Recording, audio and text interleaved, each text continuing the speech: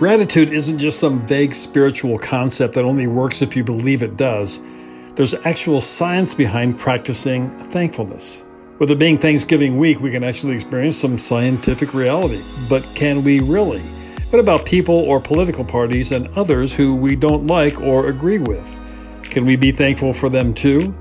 It's tough, but it's also possible. Let's find out how on today's A Critical Faith podcast with Pastor Sue Collar from First Presbyterian Church in Lincoln, Nebraska. The letter of 1 Timothy comes from what is called the pastoral epistles, which are 1st and 2nd Timothy and Titus. And they are generally ascribed to the Apostle Paul, letters that he wrote to individuals in the early church. But most scholars look at these letters and say it doesn't quite fit Paul's style or language. So we don't think Paul actually wrote them, although we could be wrong. It's one of those things. We weren't there when it all happened. But we do see these as incredibly important letters, though, regardless of who wrote them. They were written in those early years of the church when the church was still trying to figure out what it was and how it was going to operate. So there is advice in these letters to those early leaders as they try to find their way. 1 Timothy is about church administration. It also warns about false teachers, and it has a strong moral compass, especially when it comes to those seeking to make a profit from religion.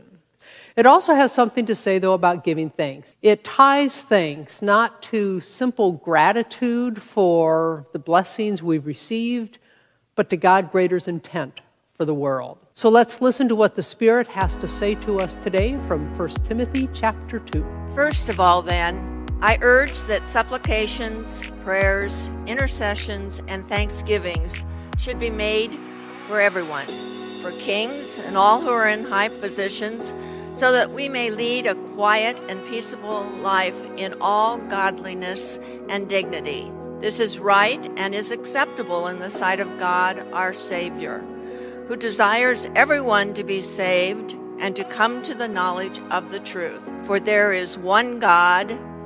There is also one mediator between God and humankind, Christ Jesus, himself human, who gave himself a ransom for all. This was attested at the right time. For this I was appointed a herald and an apostle. I am telling the truth. I am not lying. A teacher of the Gentiles in faith and truth. Thanksgiving. Aren't you just ready for something simple? You know, the gathering of family and friends around the table, enjoying each other's company, maybe even without masks, who knows? And yes, I know that not all family Thanksgivings are without drama and stress, but there's that idea of Thanksgiving that invites us to pause, to take a deep breath, to be grateful, and just be. One of our families this week said goodbye to the matriarch of the family. So we certainly remember all families, them as well, who will have an empty seat around the table. Thanksgiving is a tender time to remember our loved ones who have died. Or as one of our brothers in Brazil would say, been promoted to glory. Ironically, this comment was made in regards to someone this particular person didn't exactly get along with, which reminds us that we can be thankful that God's grace is greater than our flaws, our sins, and even greater than our judgments. Today's scripture, though, is anything but simple. One of the scriptures for Thanksgiving Day is our lectionary. Our lectionary is that series of readings that scholars have put together so that we get full scope of the Bible over the course of 3 years. Well, one of the readings for Thanksgiving Day is the one we just heard from 1 Timothy. And let's get straight to the point. I have no problem with the first half of the first verse. The author of the letter says, and we'll just call him Paul for the sake of how he identifies himself. Paul says, I urge that supplications, prayers, and thanksgivings be made for everyone. But then he just has to go on and tell us who is included in everyone. Kings and all who are in high positions. Of course, we don't have kings here, so if Paul were writing to us today, he would have said, presidents, senators, representatives, governors, and mayors. You know, it's Thanksgiving. As I was working on today and getting ready for this sermon, I thought, you know, how hard can a Thanksgiving sermon be? I mean, I thought I was going to be picking a simple softball scripture for today, and I think I made a mistake. Whatever happened to the family sitting around the table and going around saying what they're thankful for? Family, friends, church, meaningful work. I have spent Thanksgiving over the years around a lot of different family tables, and I don't recall any ever giving thanks for our political leaders. How many of you who voted for President Trump have given thanks for President Biden? Or those who voted for Biden given thanks for President Trump? You see the challenge, and yet it's in the Bible. I mean, even myself, on the one hand, I can give thanks because that's a job I would never want, and I am so glad that there are those who are willing to put themselves out there to be leaders and take all the flack that comes with it. But I have to admit, that's about as far as I can go with some leaders. And yet, I mean, what's my excuse? I can't help but remember that in those early days of the church, the civic and Roman rulers were not exactly sympathetic to the church. And the last quarter of the first century, Christians often worshiped in secret for fear that their family or friends would turn them in. Not so much for being Christian, but for not worshiping the emperor. The penalty for being caught, imprisonment, loss of income and standing, even death. Any of that could be the result. And of course, still fresh in their memories would have been Nero blaming Christians for the burning of Rome and turning the populace against them. And yet Paul says, pray for them, give thanks for those who govern. I really wrestled with this because, to be honest, even after my research and a lot of prayer over this sermon, I'm not sure I can fully give thanks for all leaders. But I think I see what Paul is getting at here. We are called not to withdraw from the world, not to disappear or go into hiding when we don't like what's going on. We're actually called to be full participants in the world in which we live, even if that world seems out of sync with us or out to get us. And why? Well, because God desires that all people be saved. And if God's concern is so expansive that it covers everyone, then that puts a responsibility on us as followers of Christ to be an example, to be a living witness to God's love in the world, for the world, and for all the world. Which means we can't just withdraw. We can't just run away. We can't just check out. Just as Jesus was born into the messiness and sin of our world, that's where we are called to be too. As one of the commentators I read said, all points out that this young Christian movement was not an anarchist revolution. Rather, it was to be a positive force in and for society. We're to be that good Samaritan who stops and helps when everyone else walks away. We are to love our enemies even when popular sentiment says we should be destroying them. We are to go above and beyond in caring for others, even when the world says, let them worry about themselves. They have to be responsible for themselves. We are to forgive others, even when it's hard. We're even to pay our taxes. We are called to rise above the hate, rise above that self-destructive behavior that seems to be the way of the world, because we are called to love the world that Jesus died for, and everyone in it.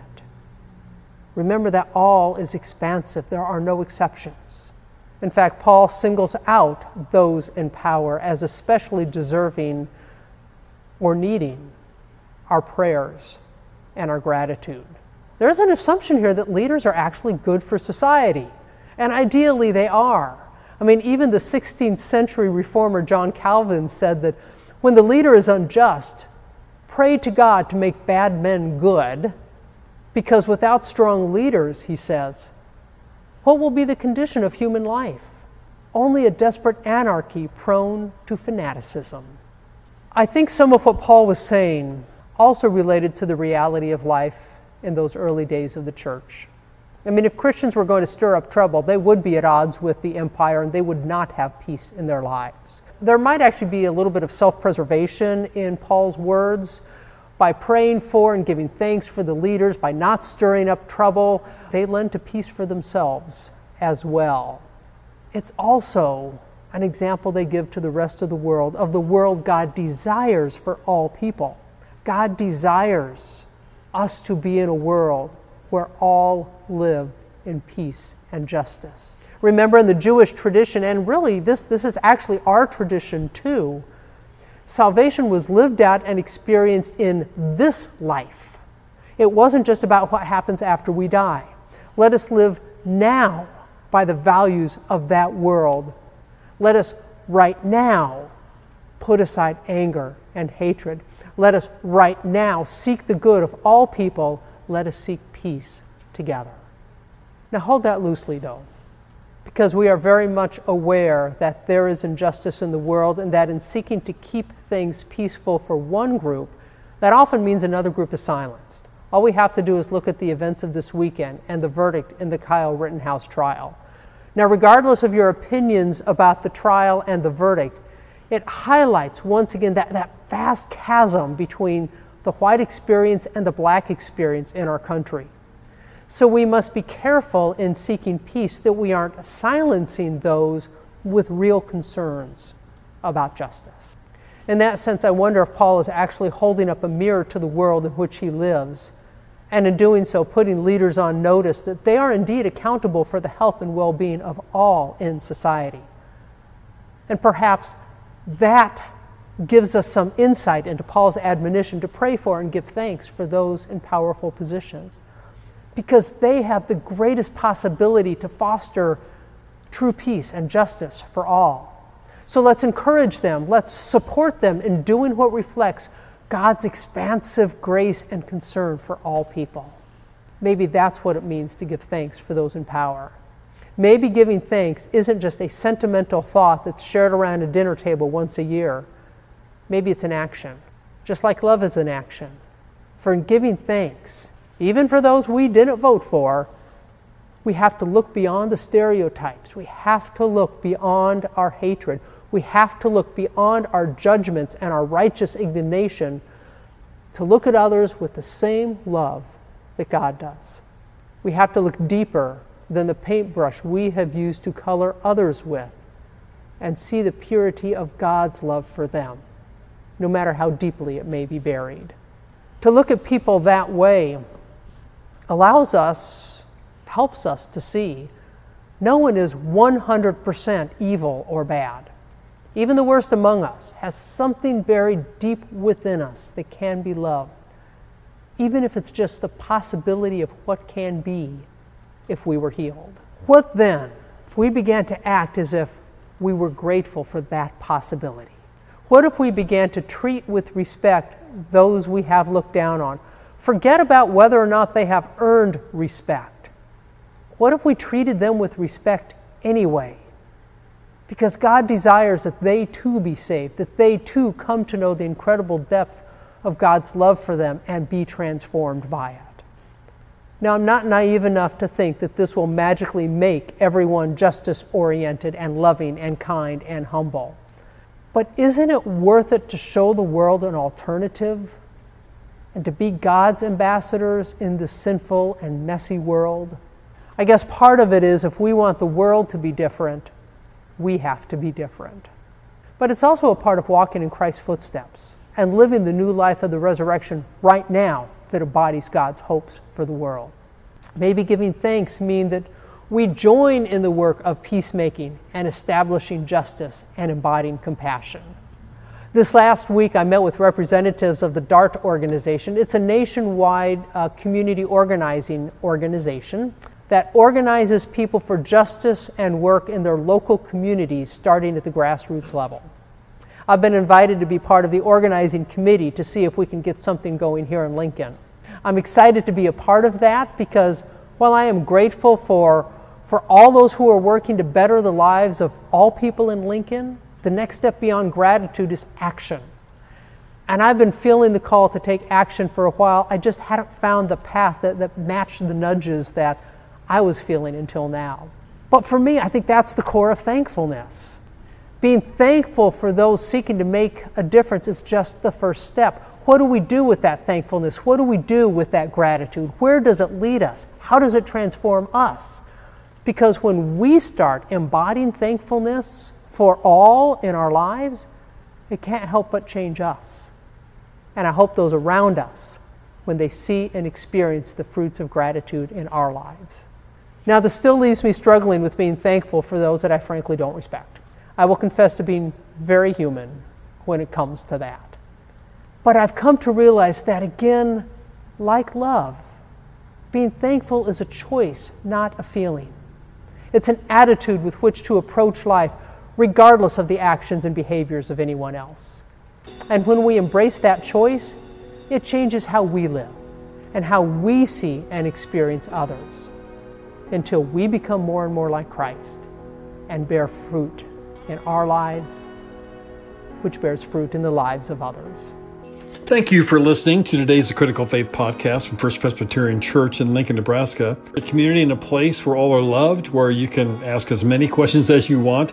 Diversity is welcome and your faith will be nurtured. Join us again next week and every week for another edition of A Critical Faith podcast from First Presbyterian Church in Lincoln, Nebraska.